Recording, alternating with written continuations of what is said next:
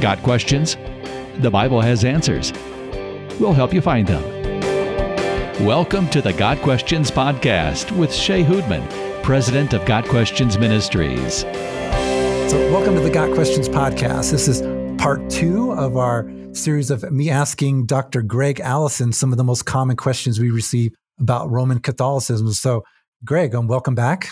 Thank you. Enjoyed the first part. Thank you. So please tune in to part 1 if you've not, but some of the things that we could talk about now will be impacted by some of the things we discussed in part 1. So just a little background in case you haven't seen part 1. Greg Allison is a professor of Christian theology at the Southern Baptist Theological Seminary. He teaches annually on Roman Catholicism for the Rome Scholars and Leaders Network and regularly teaches seminary courses and church seminars on Catholic theology and practice. So Greg, for the first question in part 2, I'd like to ask you, based on the official teachings of the Roman Catholic Church as to how a person is saved, would you say that most Roman Catholics truly know the Lord or not? And then, as we discussed in part 1, many Catholics don't exactly practice exactly according to the official teachings of the Catholic Church. In your experience, in your ministry to and with Catholics, do you find that most Catholics are genuine believers in the Lord Jesus Christ, or are they actually in need of the gospel? According to the official doctrine of the Roman Catholic Church, and let's just focus on one aspect, that would be justification.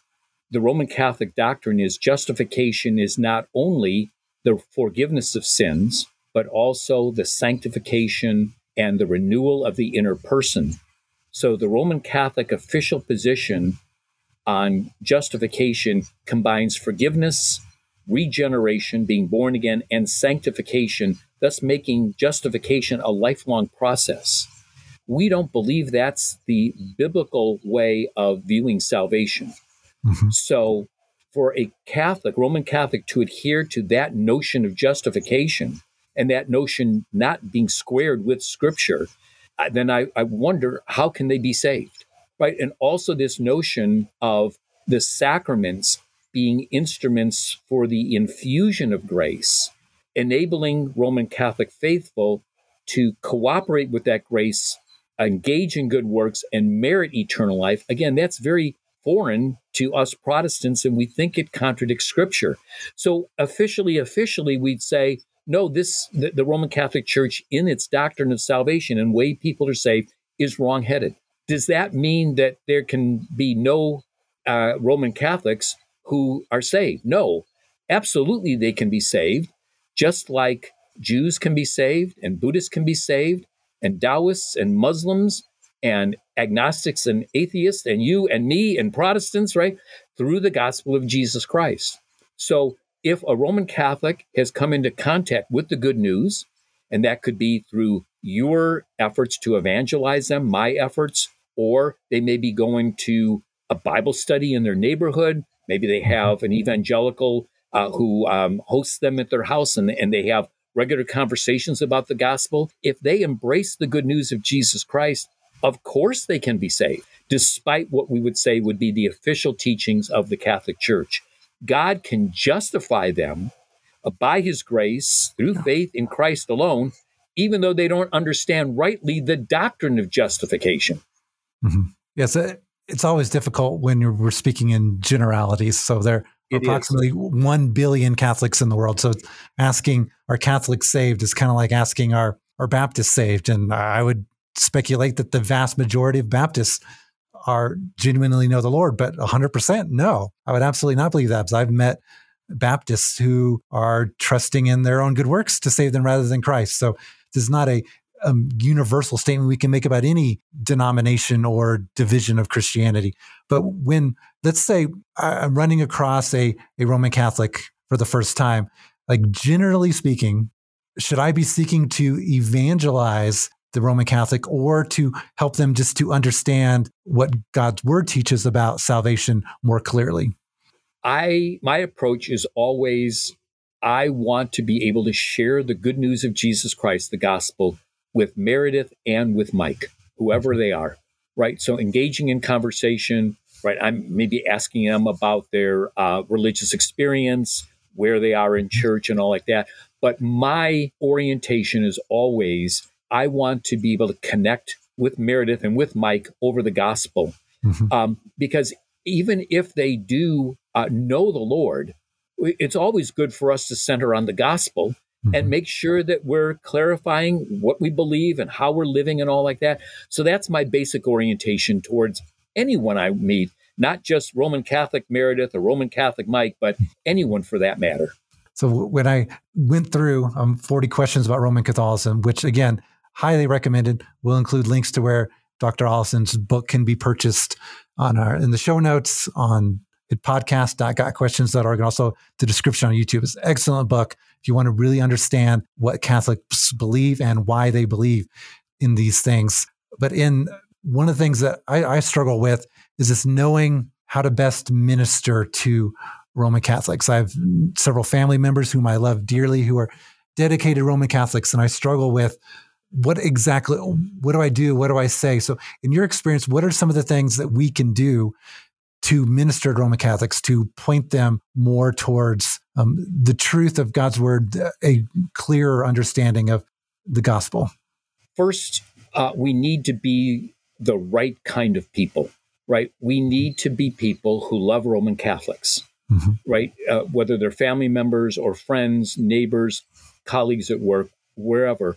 We're called to love all people, and we're focusing on Roman Catholics, so we are called to love Roman Catholics, and we're called to pray for them as well, right? So that we need to be the right kind of people. And I say this because some, maybe many evangelicals who were former Roman Catholics and left the Roman Catholic Church, they become rabidly anti-Catholic. Yeah. And that stance to me is both wrong-headed and it never works, or hardly ever works. So I'm calling upon us, whatever our background is, to love and pray for our Roman Catholic neighbors and friends and family members, and then talk to them honestly about the gospel.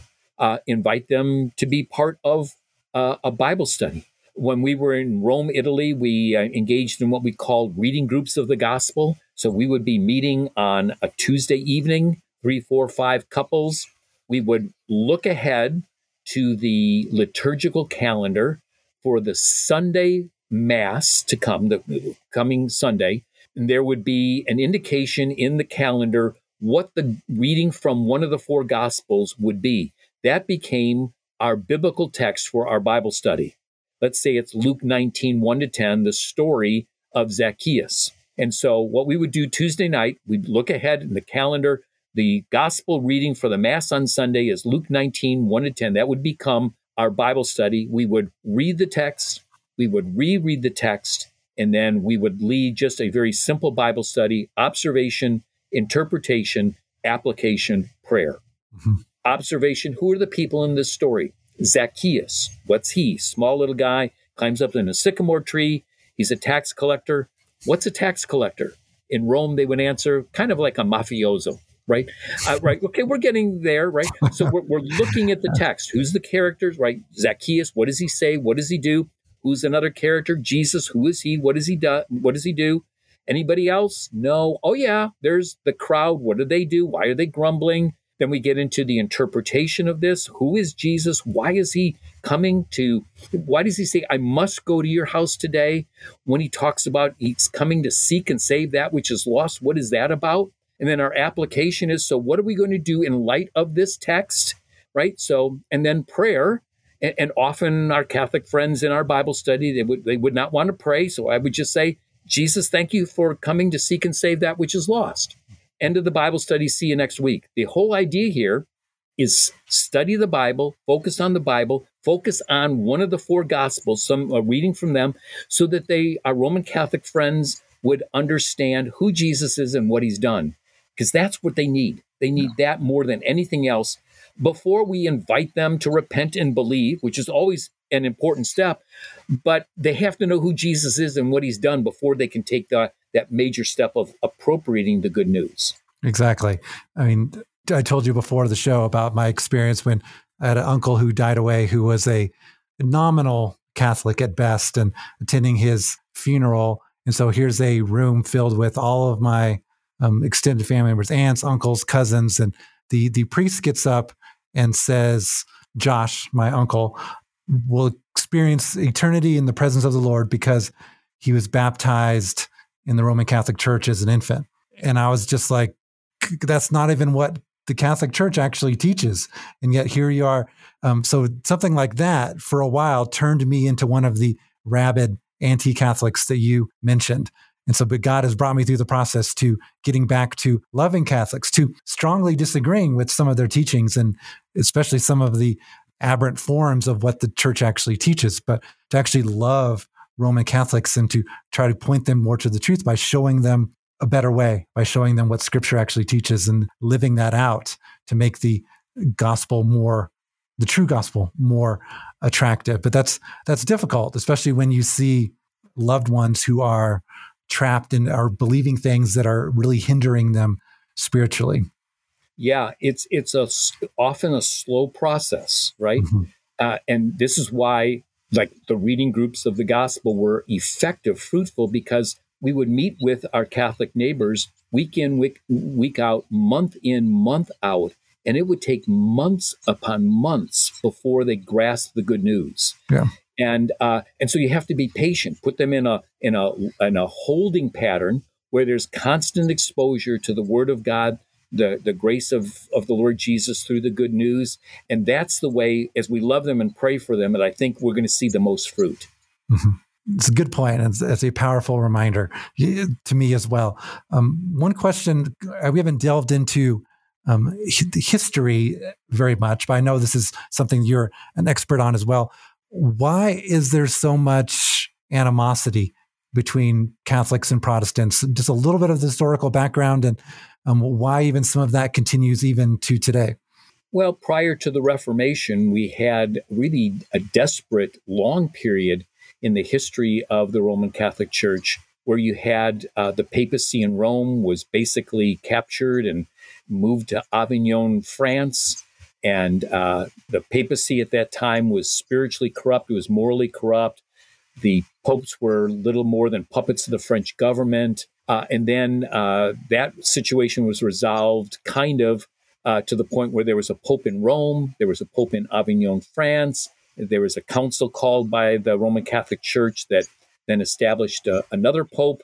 And there were 3 popes at one time. And so there's this desperate situation prior to the Reformation, and that's fostering an environment for Luther and Zwingli and Calvin to come along and say the Roman Catholic Church has become so encrusted with scandal and spiritual bankruptcy and moral compromise and the selling of indulgences rather than the preaching of the good news and the veneration of Mary, which looks more like the worship of Mary, less the worship of Jesus Christ. And so there's this environment fostered, and Protestants then are protesting against the Roman Catholic Church. So that's part and part of our history, right? And then we get into the wars of religion where Catholics are killing Protestants and Protestants are killing Catholics. That's embedded, right, in our reality. And even fast forwarding to our times, back in the 1960s, right, when John F. Kennedy was running for the presidency of the United States, people were against him because he was Catholic.